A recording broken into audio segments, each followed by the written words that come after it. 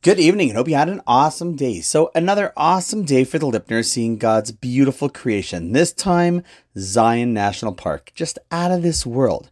However, we did do a couple of really nice and challenging hikes in the heat.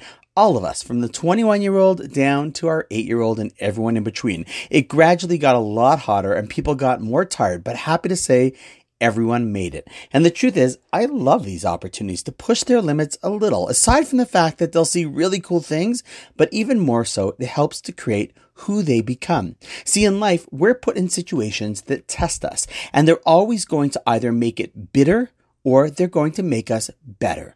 This is how we view all tests in life. And the reason why Hashem throws us challenges, He doesn't choose how we're going to respond. He just gives us the situation, knowing that we have a choice. We could either feel like a victim or unable to overcome it and grow bitter, or we could rise above it, rise to the challenge, and instead of growing bitter, we simply improve and grow better.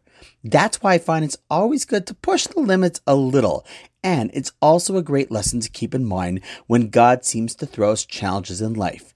Bitter or better, it's always our choice. And on that note, wishing you an awesome night. And I look forward to seeing you tomorrow.